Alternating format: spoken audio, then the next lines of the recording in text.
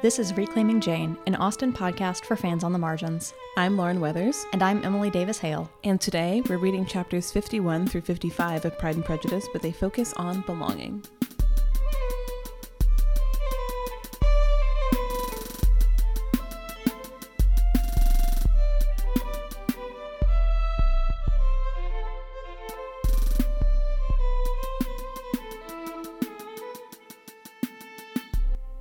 We're so close to the finish line. I don't want it to be over yet. I know. I'm not convinced we shouldn't just do like 3 chapters and then 3 chapters just to like No. eke it out a little longer. I just don't want to be done with Pride and Prejudice. I love this book so much. I know. I mean, there's nothing stopping us from rereading it. I mean, it's not as though we don't watch the movie on our own time all the time anyway. I know, right? Like, we had posted on Twitter the other day, because someone posted a meme about, like, you've seen this 42 times, and the person goes, yes, and then it's just a picture of the Pride and Prejudice poster from 2005, and I quote tweeted it, and I said, 42 honestly might be an understatement. That's pretty low. Yeah. Honestly. Yeah. Yeah. It's just a good movie. It is. They're good It's one of talks. the only movies that I paid Apple for so that I have it on my iTunes. Right? I think I paid Amazon. I don't remember who I paid. I paid somebody to make sure I could own it forever and always. Yeah. I also have a DVD copy because, of course. Right. As you do. Yeah, because it's Pride and Prejudice. Anyway, We're almost to the end.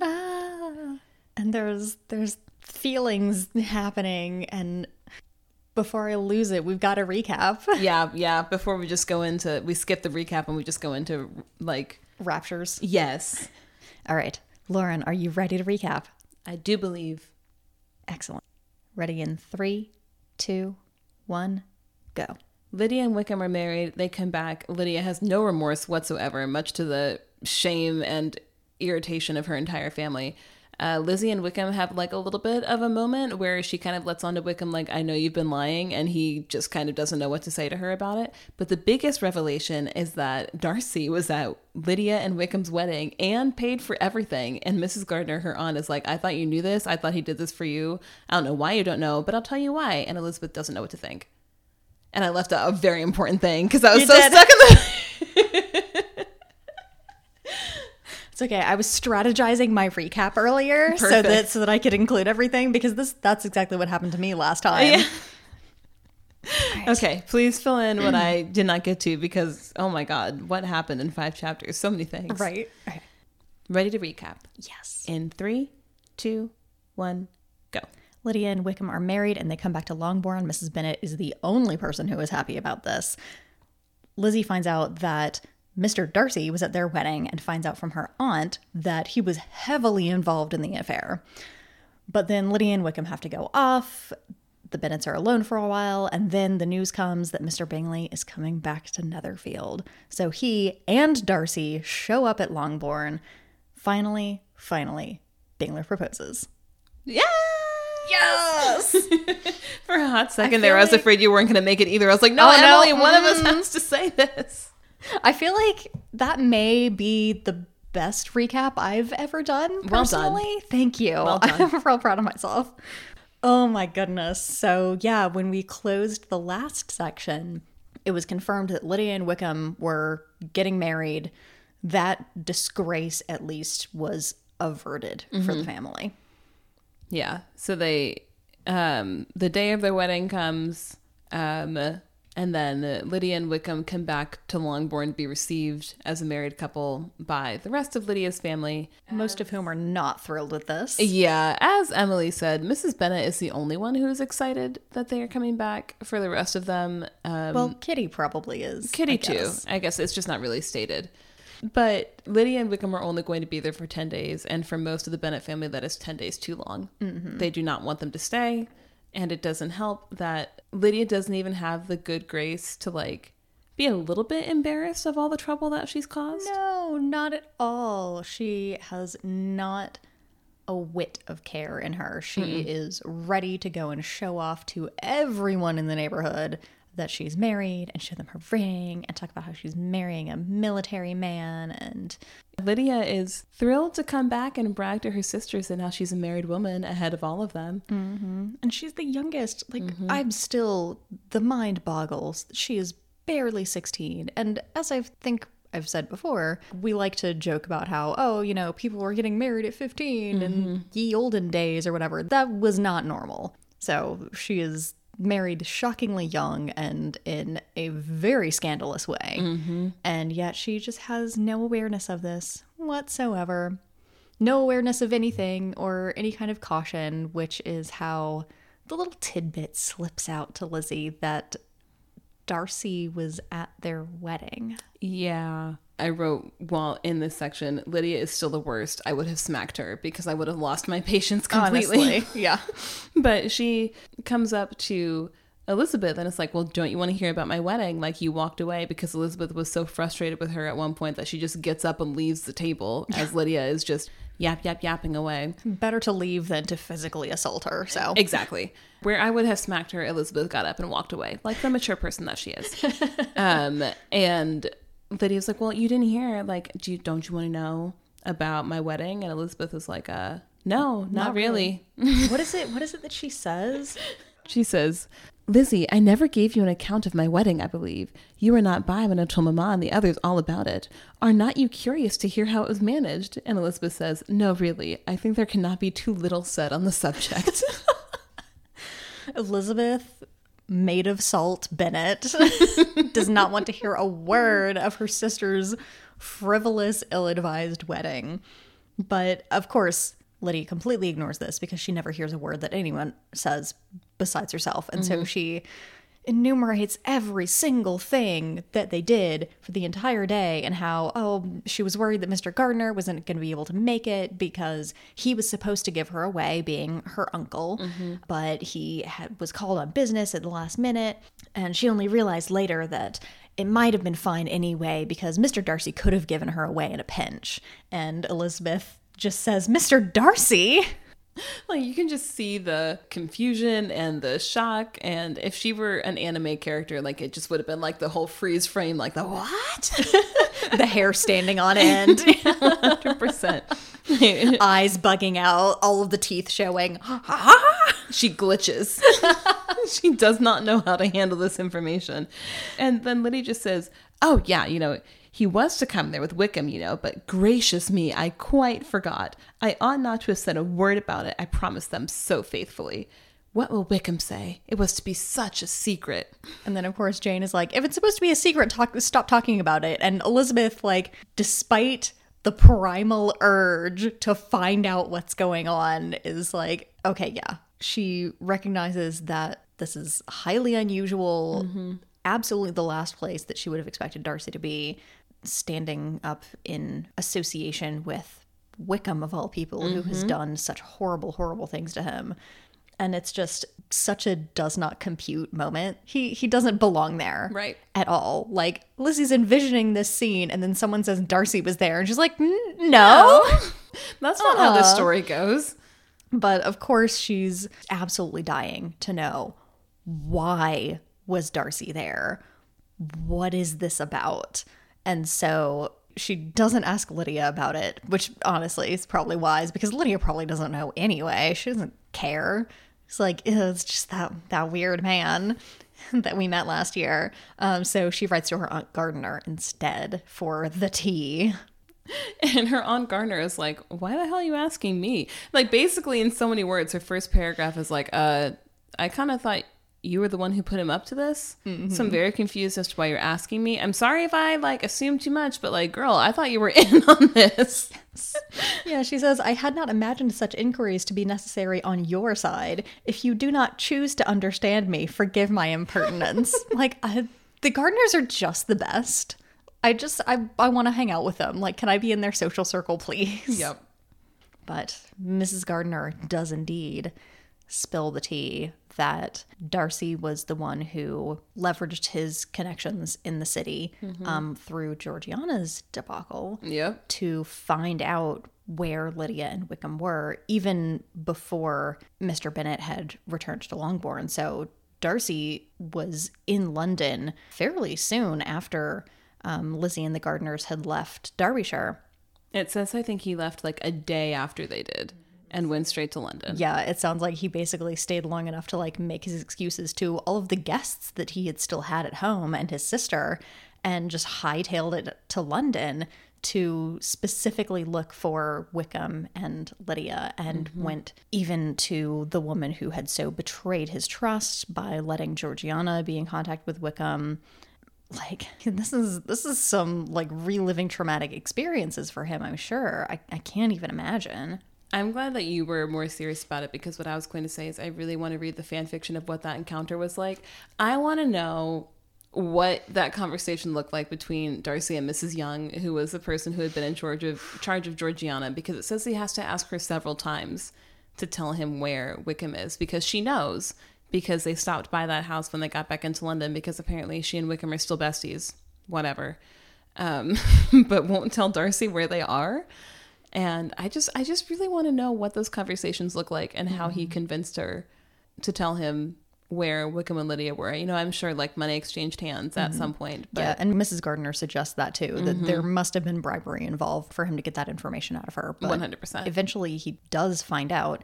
He talks to Wickham multiple times and talks to Lydia as well, which I think is, you know, kind of a point in his favor. Like, he has no personal investment in this specific girl, but actually speaks to her in person, gets her side of the story, essentially.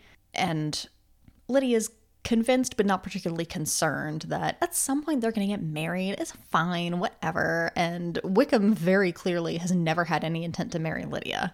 He's literally just running because he's in debt to multiple people. Yeah. And was planning on resigning his commission and figuring out what he was going to do after that. But no, he needed to get out. Lydia was obsessed with him.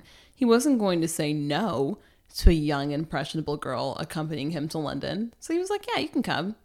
I don't really care that's going to ruin your reputation. That sounds like a you problem. Right? I mean, that's literally like, yeah, the way that you put it, that like she ended up coming along. That's kind of how I imagine it must have happened too. Like, maybe he let something drop that like he was going to go to London, or he was going to resign his commission. And Lydia was like, oh, we should go together. It'll be so romantic. And he's like, okay, like, I guess, whatever. But now he is stuck with her Forever. irrevocably. No way out of this one, buddy. See when you do clownery.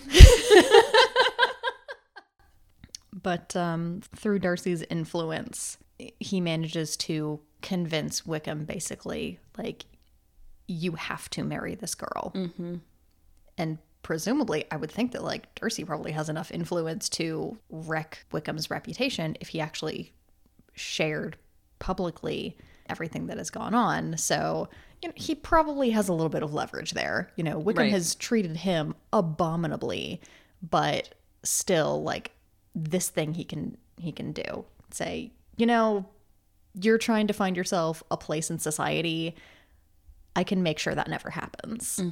Which I imagine is the card that he played when they were going back and forth about that, because given that Wickham has such intimate knowledge of Darcy's financial status, he knows exactly how much he can ask for, and Darcy can use that as his way to say, like, no, I'm not. You can ask for that, but I'm not giving you this much money. That's ridiculous. And this is why you're going to be reasonable. Like, yeah, I'll help you, but to a point. So once he's found Lydia and Wickham and started kind of these negotiations with Wickham, Darcy does go and see Mr. Gardner, being Lydia's nearest responsible relative that he knows of.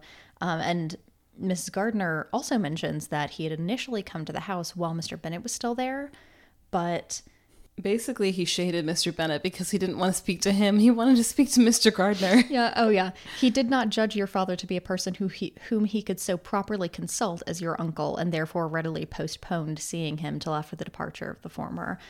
Which, like, part of it kind of reads like shade, but at the same time, Darcy has actually had some kind of acquaintance with Mr. Gardner, whereas with Mr. Bennet, it's probably just been handshake and names exchanged. So I kind of get that too. Like, he has a better understanding of Mr. Gardner's character and probably feels more confident in presenting all of this information to him, whereas there's no way for him to know how Mr. Bennet might react. You know, he could run out the door grab a gun and go after Wickham, but he can be a little more assured of Mr. Gardner's character, I guess. Yeah. But it could also very well read as a little shade against Mr. Bennet. I think both and.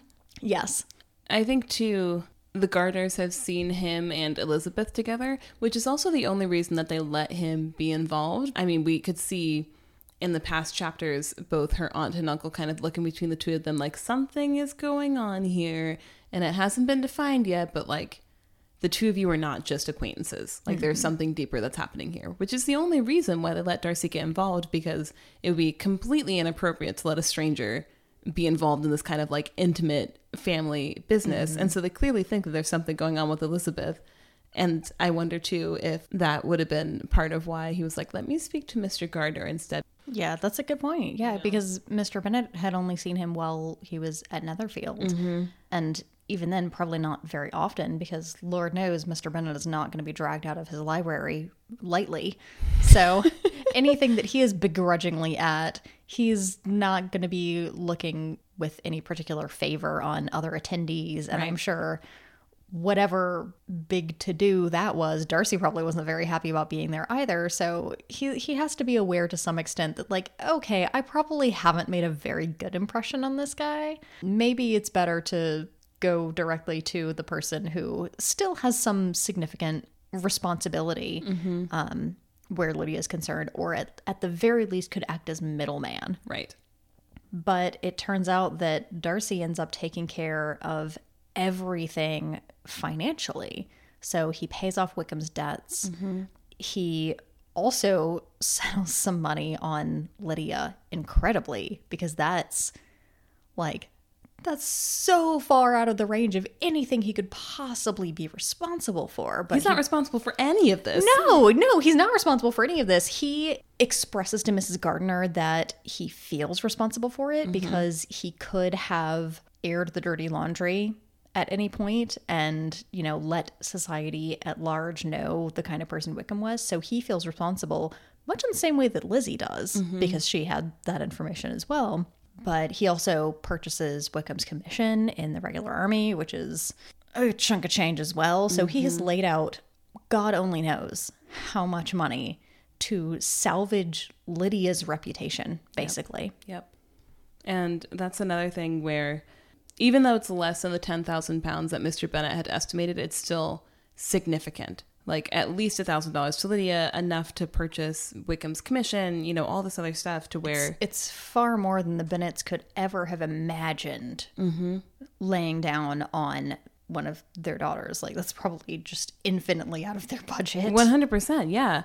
And this entire letter is just Mrs. Gardner telling Lizzie, like, will you please get it together? I absolutely love it. Oh my God. Because she says again, he says, emphasis on the he says, that he did it because he felt as though it was his fault and this was his way of putting things at ease. But I don't actually know that he's telling the truth. For the record, I mean, that might be part of it, but I don't think he's telling the whole story here. Yeah, she emphasizes that they had all agreed among themselves basically to kind of keep the secret, especially from Mr. Bennet. But that Mr. Gardner is really relieved to be able to divest some of that, what he calls borrowed feathers. And Mrs. Gardner continues from that and says, in spite of all this fine talking, you may rest perfectly assured that your uncle would never have yielded if we had not given Mr. Darcy credit for another interest in the affair. So, like, their personal and familial sense of honor and duty would never have allowed them to have functionally a stranger step in and cover all the financial responsibilities of their niece getting married. But we're pretty sure he's going to be our nephew pretty soon. So, like, that's whatever. Acting on assumed imminent familial connection. Right. Just to backtrack to the commission part 2, I know we had mentioned this when our theme was military, but just as a reminder, so to be in the more desirable regular army, not the militia, you had to purchase a commission. So Wickham is not in a militia, he's in the regular army, which was a higher status of military. It sort of assures that you're a gentleman because you had the money to get in at that rank. And so My handy-dandy annotated copy of Pride and Prejudice says that the official rate for Wickham's commission at the time was about £400, but the actual price could have been higher because the scarcity of commissions created an active private market in which those already possessing commissions would sell them for more than the official rate. So basically the black market of commissions. Yeah, which is wild. Which is nuts. But hey, if you want to put a little honor on your name and you got the money for it, why not, I guess. And story of capitalism. Right. Honestly, if you have the money for it, then why not? I cannot even fathom. Like, this is what comes of growing up middle class. I'm like, why? What? What are you doing?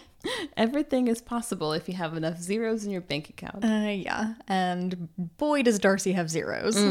But it seems like even with the extremes of the situation, Darcy was perfectly amiable with the Gardners. He even dined with them the day after Lydia and Wickham's wedding. So he was treating them as acquaintances, even possibly as friends, despite their class differences and their implicit association with this scandal that has just happened with their niece running away with a rascal. Which your standard, reasonable, ordinary stranger would attempt to distance themselves from. Oh yeah, your standard reasonable possible. ordinary stranger would have heard Lizzie say, "My sister's run away with Wickham," and been like, "Bye."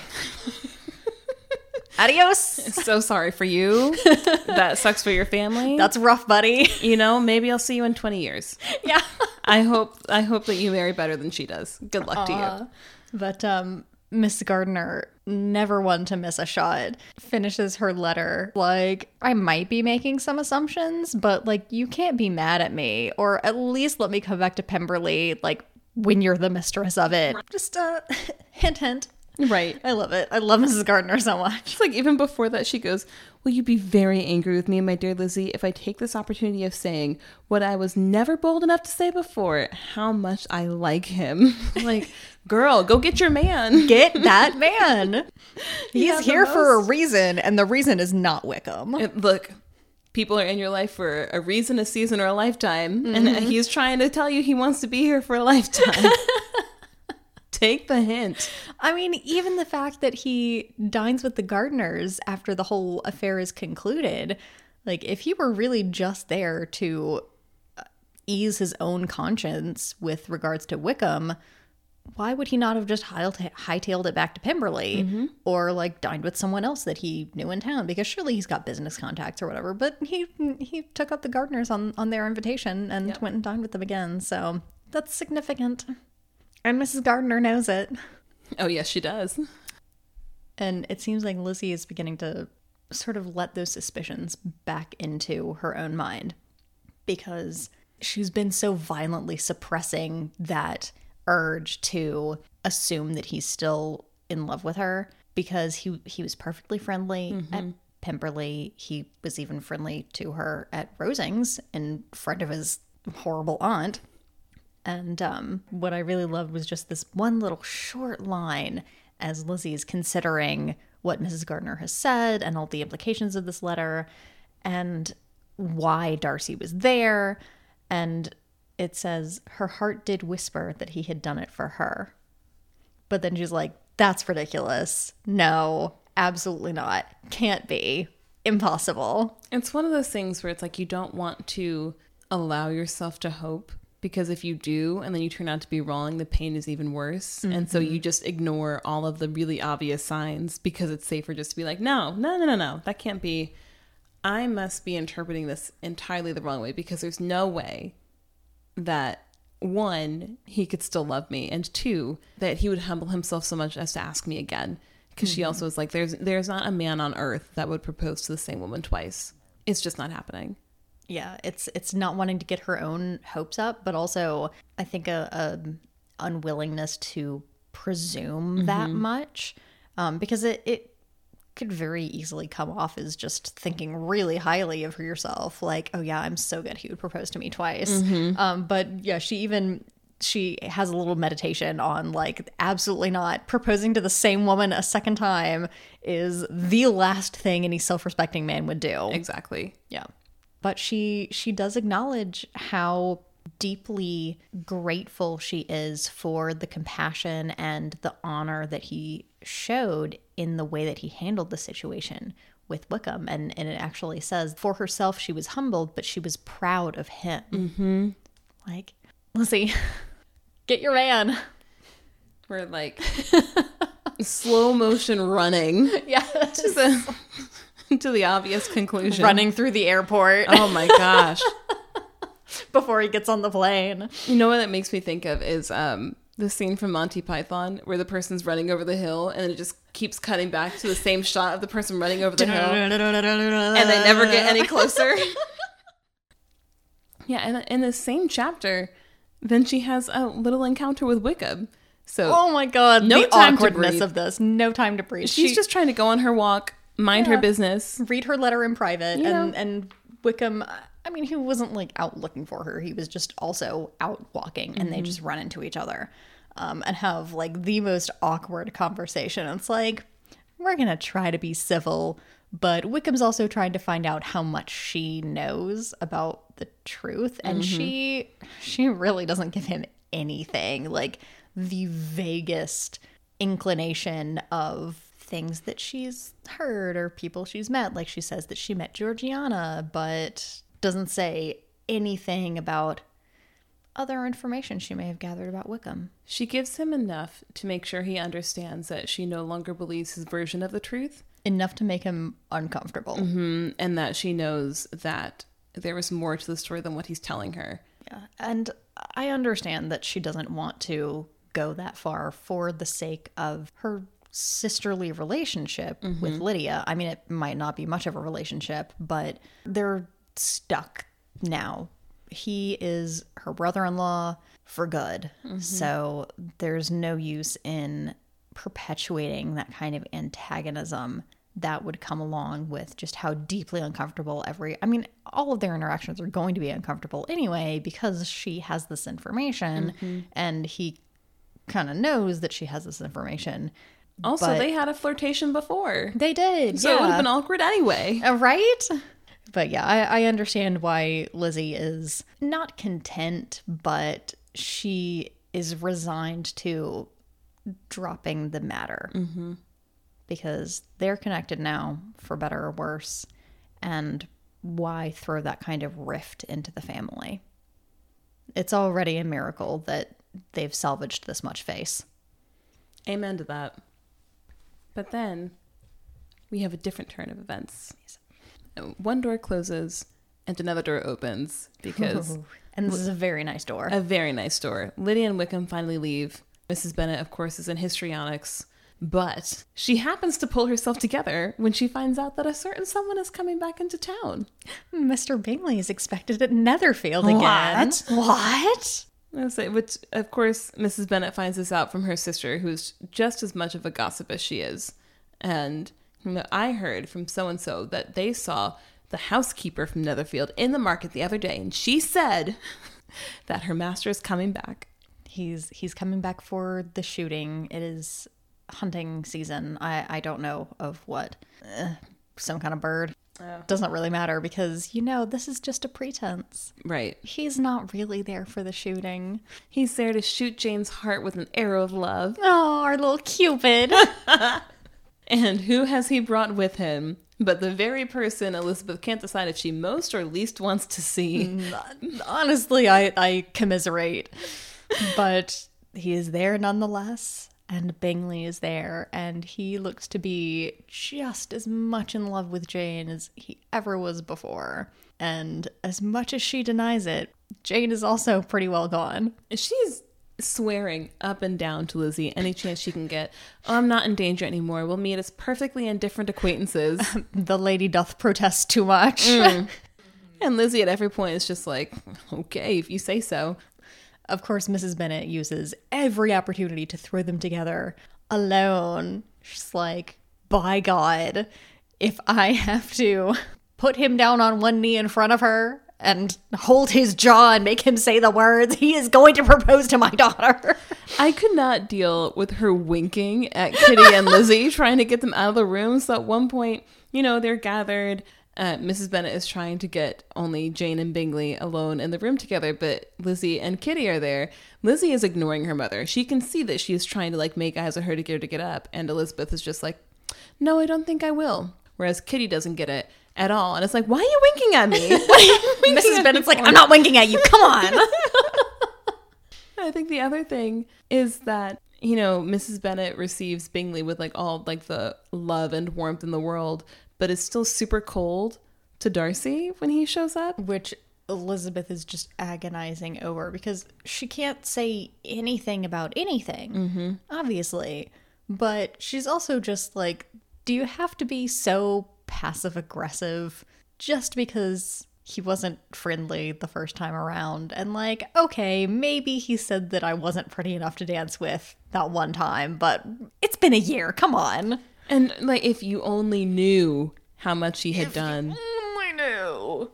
Yeah, that really gets her. And I get the sense that she's relieved that at least Jane knows. So Jane can kind of back her up and like trying to not be ice cold to Darcy. But of course, Jane is totally enraptured with Bingley. So she has her priorities. Yeah. Oh my God, they're so enraptured. Bingley's there like all the time. Oh, just keep showing up.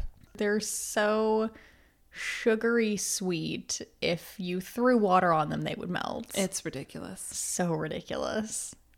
The purest couple you ever did see. The That's not purest. technically a couple yet. You're right. They're basically a couple. I mean, at this point, with him coming around to their house all the time, and they have, you know, their little private moments, like, they're pretty much a couple. Yep. By the standards of the time, that's basically a couple. Bingley comes back all the time. Darcy really only comes like once or twice. And in the first visit, he doesn't really say much. Elizabeth doesn't know what to say because she doesn't really know what is a safe topic of conversation. Because she's not supposed to know that he did anything for Lydia. She's not supposed to know that he was even in town. And it's much harder for them to have that same like easy rapport that they did at Pemberley, because now the situation is different, and obviously the focus is on Jane and Bingley, because Darcy also knows why he and his friend are back in town. Like, there is a clear object there. Yeah, at the beginning of chapter 54, Elizabeth is kind of frustratedly musing to herself, why, if he came only to be silent, grave, and indifferent, did he come at all? It's moral support. He's trying to be there for Bingley. He's a wingman. Because Bingley's made out of cotton candy. He can't do it. He doesn't have a backbone. Not the gumdrop buttons. Yeah, Darcy, to anyone but Elizabeth, who is so preoccupied with all of these other things, understandably, he's friends with Bingley, and we've seen that Bingley really relies on him. He's just there for moral support. He's there to give him the punch in the arm. You're like, go get him, buddy. I actually made a note about the fact that because Bingley is back and Darcy is with him, Darcy must have admitted something to Bingley. Probably not the whole, you know, intentional separation thing, but at least I was talking to Elizabeth, and it turns out that I was wrong about the way Jane felt. So maybe shoot your shot after all? Try it again? Yeah? Might be. Yeah. I doubt that, you know, he would risk his own pride enough to be like, actually, yeah, we decided that to save you from marrying this woman, we were all just gonna jet. So I can't imagine that conversation going down, because I feel like Bingley would be really hurt, and it would probably take a while for him to recover that kind of trust. Agreed. Even though he leans so heavily on Darcy. But yeah, there had to be some kind of, at least the tiniest admission of a mistake on Darcy's part to convince Bingley that, like, yes, you should go and do this. This human golden retriever. I know, right? He's so sweet. Sweet summer child. He's a cinnamon roll. He's too good, too pure for this world. I do apologize for setting up Edward Ferrars on our Twitter poll asking which Austen hero would out-nice the other, because Bingley decimated him. Bingley. Bingley does not have a malicious or deceptive bone in his body. Like, in the tip of his pinky finger, He has more goodwill for the world than, like, entire nations, I swear.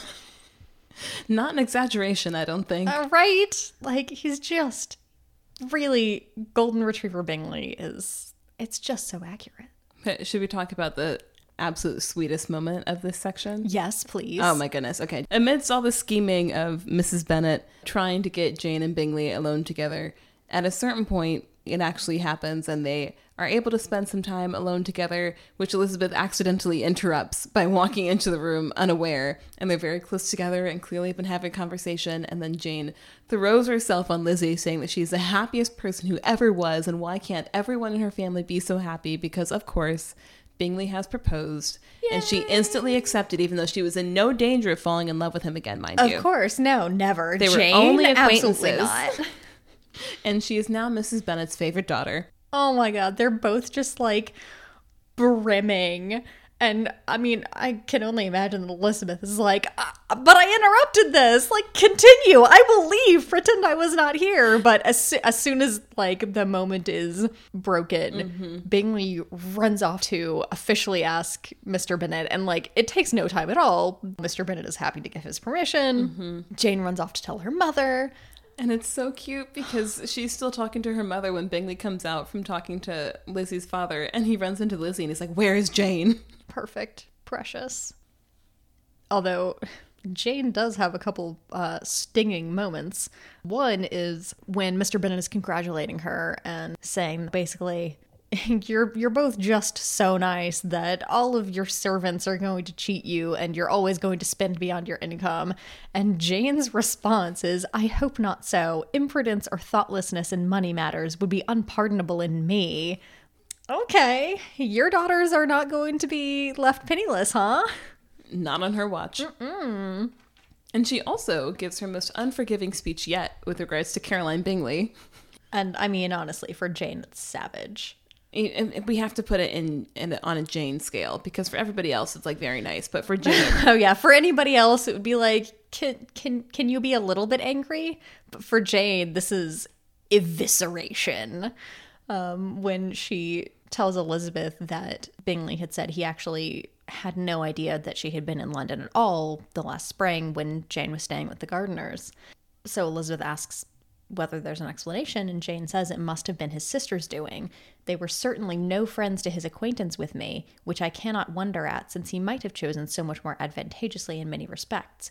But when they see, as I trust they will, that their brother is happy with me, they will learn to be contented, and we shall be on good terms again, though we can never be what we once were to each other. Jane actually admitted that somebody might not have had her best interests at heart when relating to her. Jane just said they're not going to like it, but they're going to get over it. Mm-hmm. A round of applause for Jane. Well done, Jane. You done did it. I'm so happy for her. They're so cute. They're so tooth-achingly sweet. Like, I've never had a cavity in my life, knock on wood, but this couple just might do it. Honestly, though. That's the high note that we end on. Yeah. Of course, everyone in the neighborhood is like, y'all hit the jackpot. Mm-hmm. Yep. And just, they got Bingley. A month ago, they were talking about how that family was disgraced beyond repair because of Lydia. And now, with Jane's engagement to Bingley, how their fortunes have changed. Started from the bottom, now we're here. Oh, but it's such a classic happy ending for Jane. It's so wonderful. She thought that she had lost the man that she loved, and then out of nowhere he comes and everything's just perfect and magical again. Because they belong together. They belong together! What a theme for this week. Where did you see belonging in this section other than the obvious of Jane and Bingley being OTP, meant for each other? Mm-hmm. Jane and Bingley, 5 ever. I saw it kind of in, first off, kind of assigning responsibility and blame for things. Does the guilt for Wickham's continuance in society belong to Darcy for not exposing him to the world? Does it belong at all to Lizzie for not telling her family, especially when Lydia was running away with Wickham? Yeah, where does all of this belong? Mm-hmm. And I don't think that's something that anybody ever works out for themselves, much less with fictional characters.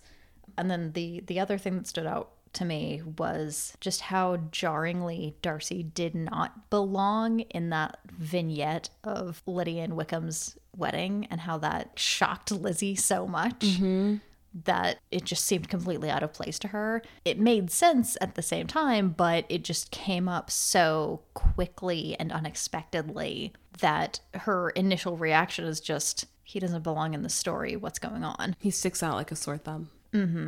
Yeah, so mine was a little vague, I guess, especially with assigning blame. Who does guilt belong to? But what about you? Where did you see belonging? I like that you took it somewhere different than I did, because my first thought was that it's not lost on me that we chose belonging for a section that starts with a man who does not belong. And, you know, you can be tricky with the word for that, because technically he does belong because he's part of their family. But at the same time, he's an aberration in the family. You know, he's not supposed to be there. That was never part of the plan. He doesn't particularly get along well with the rest of the family. He also sticks out, but for a different way. And, you know, I don't know what kind of a husband Mrs. Bennet had inevitably been envisioning for Lydia, and maybe a nice military man was what she had in mind, but I don't think any of them, even when they were thinking about like nightmare scenarios, would have dreamt up this, you know? And this first meeting doesn't belong, is out of place. The person himself is out of place, and everything just feels off and off kilter, even though in a sense he does belong to their family. But he also feels as though he's a puzzle piece that doesn't quite fit. Yeah, and you get the sense through Lizzie as well that maybe it all just kind of feels like play acting. Like, this can't be real. It feels like it's just off. Thinking about it that way too, now that we're opening that conversation, it makes me think of, we say like belonging together in a way where it's a meant to be fated type of thing, where it's like two people are like equally yoked in the relationship. But there's also the ownership connotation of belonging, where, especially in marriage, a woman's possessions now belong to the man. So, like, Lydia, in a sense, now belongs to Wickham, even as he doesn't really fit in with her family and, like, doesn't belong in that situation. Yeah, but and doesn't necessarily want her to belong to him. No, but he will certainly accept, you know, any cash that she brings with her. So I was thinking about that, too, and that kind of connotation of belonging and all of that sense. Yeah, like we can say belonging with a positive thing, like, oh, they belong together, blah blah blah, it's fate. But then there's also like the flip side of belonging, where it's, oh, who really belongs to who, because then that implies a kind of ownership over another person that isn't healthy. Yeah, and actually phrasing that way of two people belonging together, that flip side, I feel like, is when you say, oh, they deserve each other. Yeah. And that's the sense that I get Lizzie thinks of Lydia and Wickham. Like, they deserve it. They deserve each other. They deserve to be miserable together. Yeah. Jane and Bingley get the positive, they belong together. Lydia and Wickham get the they deserve each other. I'm so glad that we got to end this section on the high point of Jane and Bingley. Just makes you believe in some kind of divine plan, you know? Or just excellent plotting by Jane Austen. Yeah. But yeah, I mean, it's completely arbitrary that it's these 5 chapters that we open with just the complete dissonance of how on earth did Lydia and Wickham end up together, to that perfect harmony of Jane and Bingley are finally together the way it was always meant to be. Yeah, because I mean, these 5 chapters aren't really like specifically grouped together in the book either. It just happens to be the 5 that we chose. It's literally just our 5 chapter break. Yeah. I didn't even think about that symmetry. That works out so well. It's very symmetrical. I like it. I'm a big fan of symmetry. Same. So, Lauren, since, as I said before, I have no history this time, do you have a pop culture connection? I do, which I think is a little bit more meta, I suppose, this time. Ooh. But when I was thinking about belonging, I was thinking about why we started this podcast in the first place, because so often, like, BIPOC fans or queer fans or, you know, whoever feels that they don't belong in, like, the Janeite or the Austen fandom. Anyone who's not a straight cisgender white woman. Exactly. That made me think about, you know, even though everyone belongs in the fandom, the difference between belonging and feeling welcome. And I think sometimes there's a kind of tension, I suppose, that occurs when people who aren't in the typical fan mold of a Jane Austen fan assert that we also belong in fandom and that we're part of it. And some of that comes from, you know, even as we too want to belong in these stories with a happy ending, like we also want to be like a Jane who gets Bingley at the end, or we want to be the Lizzie or the Eleanor or the Marianne. You know, we want to belong in these stories too. And there's sometimes tension that comes from that when not only do you not like see yourself represented in the book like in a physical way, but it's compounded when not only do I not see myself represented in the book, but then when I try and engage with other fans, they make it clear that I'm not wanted there either. And then that just compounds the, well, do I actually belong as a fan in this space? Is it for me? Or should I just, you know, like this on my own and not even try to engage with the wider fan community? There's so much about fandom that provokes those issues of whether or not you belong here because you're doing or not doing a certain thing, or because you look a certain way or identify in a certain way. I don't know. I don't have anything significant to add to what you said, because yeah, I mean that really was the driving force behind this podcast is you don't have to be a straight cis white woman to enjoy and engage with Jane Austen, whether that's critically, as we often do, or just, you know, with the sheer joy of seeing a really cute couple get together. Like everyone deserves to be able to enjoy that. Mm-hmm. And everyone deserves to see themselves represented. This is something that we talked about a really long time ago and very briefly in the race episode of Sense and Sensibility, which we recorded after Bridgerton had come out. And we had a little bit of conversation about their inclusion there of like an in-universe explanation for why there were Black people in high society.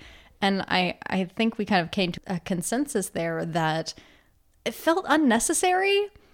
Like, this is fantasy Regency England. Can you not just have Black people without there being trauma behind it? Yeah. Because that's what white people, we get to enjoy that all the time. You know, we don't have to have an in-universe explanation for why the Queen of England is white in any given story.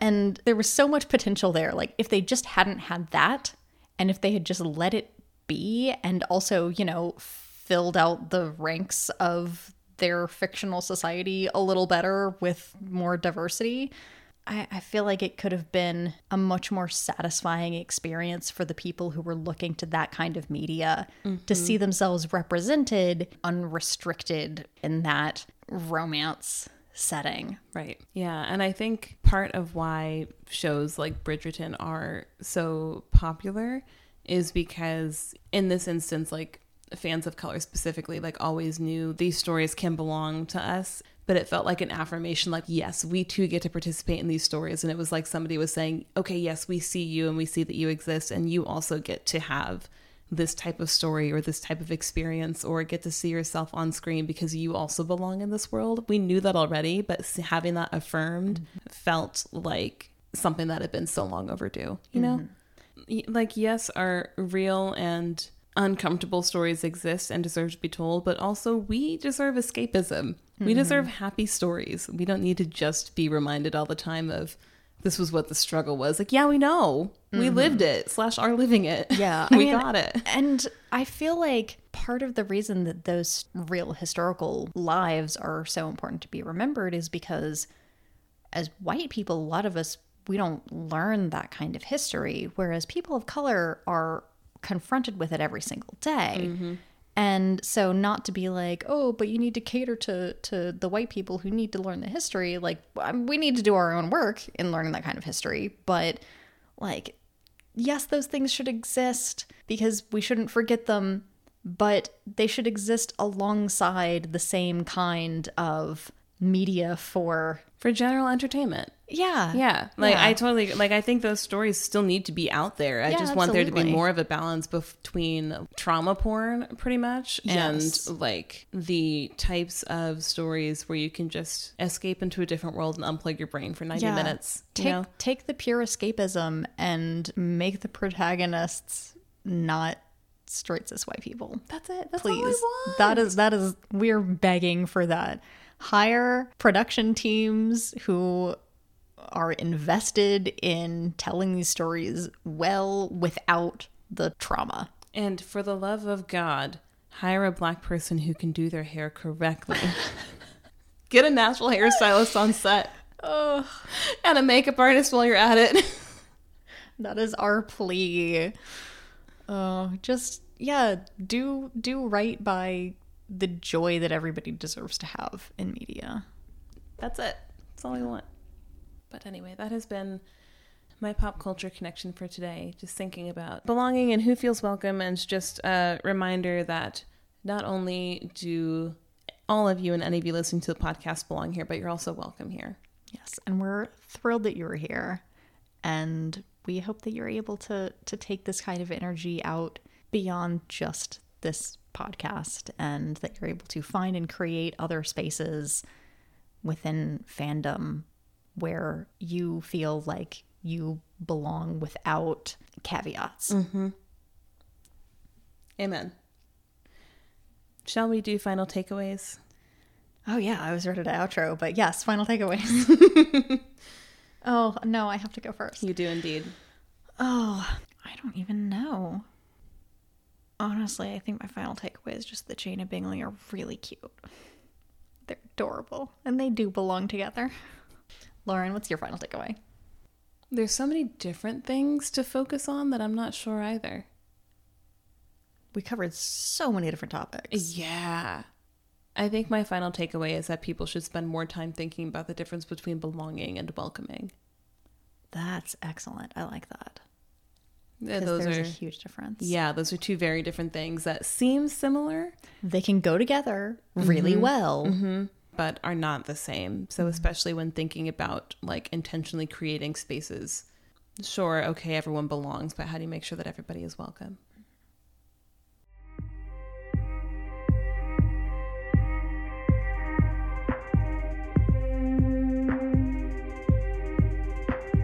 Thank you for joining us in this episode of Reclaiming Jane. Next time, we'll look at chapters 56 through 61 of Pride and Prejudice through the lens of identity. To read a full transcript of this episode, check out our website, reclaimingjanepod.com, where you can also find show notes, the full back catalog, and links to our social media. If you'd like to support us and gain access to exclusive content, you can join our Patreon at Reclaiming Jane Pod. Reclaiming Jane is produced and co-hosted by Lauren Weathers and Emily Davis Hale. Our music is by Latasha Bundy, and our show art is by Emily Davis Hale. We'll see you next time. I love most romance tropes, to be honest. And I feel like people like to turn their nose up at tropes because they're things that are done all the time. And I get it. But they persist for a reason. It's because they're fun and because we connect to them and because they're fun to read about. Like, let people enjoy things. The question It's about the journey, not the destination. Exactly. I know that what awaits me at the end is a happily ever after, which is why I picked up this book, because I don't want misery. I want happiness. I want a roller coaster on the way, but I want everyone to arrive safely back at the station, hand in hand, probably making out. Yeah.